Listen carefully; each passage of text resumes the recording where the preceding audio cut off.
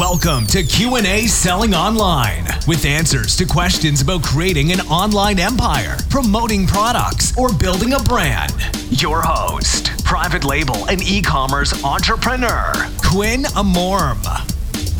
What's up, my friend? Welcome back to the podcast. This is Quinn. Super excited because the summer is still here, and I just realized that we are halfway through the summer. So enjoy the summer, enjoy your family, your friends, and have an awesome time out there. Remember to appreciate every single second of that. Now, I want to jump into a question that I have from Amazon. This one is from Jeff, and it is about the inventory, restocking inventory manually. So Jeff wants to know, how can I restock my inventory without having to buy software? All right, so like you mentioned, Jeff, first of all, thank you for the question. That's a great question. And I know not everybody wants to spend a ton of money in podcasts in software, but we often do fall into that trap, right? Because there are some great tools out there, and now they're getting better and better. And now some don't do everything that you want, so you need another one, and then another one. And when it comes to the end of the month, you have this huge bill just for all these tools, right? Some of them that we forget and then we stop using, but we're still paying for those.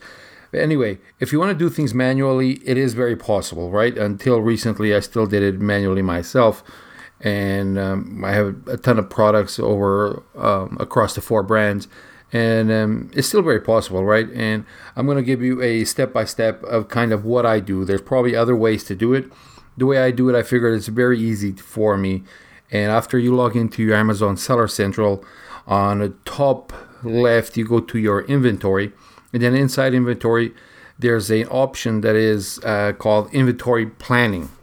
When you open the inventory planning, you're going to get to a page where all your products show up, and it's going to tell you basically the amount of sales you had in the last 30 days, the price of those, how many days left of supply that you have. This is from Amazon's algorithms telling you basically what they assume will last according to your last 30 days of sales, how many more days you would have of supply. Anyway, when you're in there, there's a tab which is, I believe, the third one up from the left, and it's called Restock Inventory. Okay, this Restock Inventory, actually, this is the one that has those things I just mentioned, like the days of supply and all that. This is inside the Restock Inventory. Now, when you're inside this one, on your right side, there's an option that says Download Report. And that's what I do. So there's a few options in here to create some alerts and all that stuff. I have the alerts set up, but I don't use them. And I click this download report. When you click the download report, it's going to, that's what it's going to do. It's going to download a report, right? It's actually going to build up this report first. Then you have the option to download it. When you download it, you open this report in an Excel form or Google Sheets, whatever you prefer. And what I do is I go up top and I create drop down so I can put everything by let's say quantities or biggest amount of units sold per month. Or what I actually do is the days worth left of supply. I go see how many days left of supply, and I put those by the lowest first. And you know how long your products are going to take to build, to manufacture, to create whatever it is, and then to ship into Amazon. So you're going to account for that time. And anything that is closer to run out before that time, plus a few added weeks, right? So you can have a few added weeks. I mean, 4 weeks is a month, depending on your situation and how fast you can get your products. For example, there are some products that can have to Amazon in 5 days. So those products, I always keep at least 30 days of inventory in there just in case, right? And although I can have them restocked every 5 days, but I still leave 30 days in there minimum, right? And that's what I do. I go through this Excel sheet.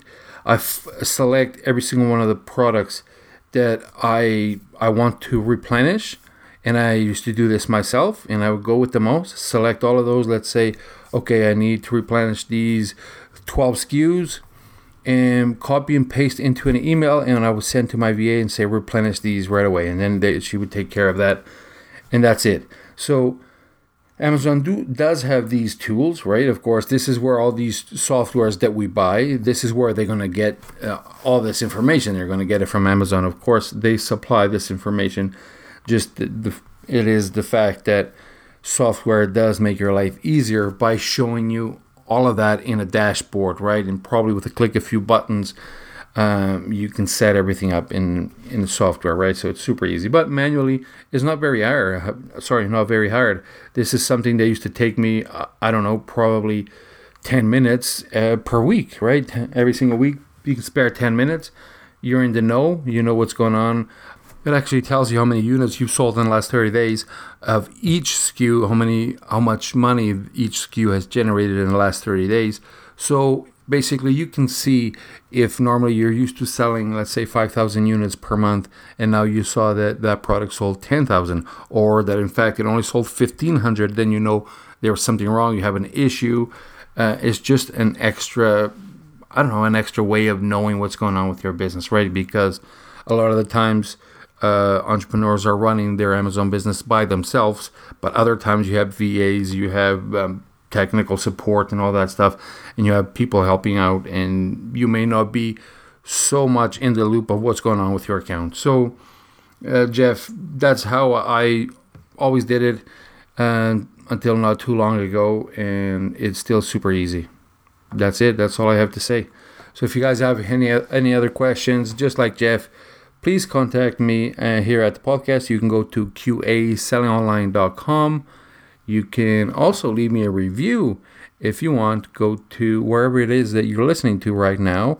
If you're listening on Apple, it's very easy on your iTunes podcast player. You can go up and leave a rating review there. And I would really appreciate that because that helps me. And if you enjoy the show, please do that for me. All right, everybody. Thank you so much for listening. Remember, start grateful, stay positive, and always profit.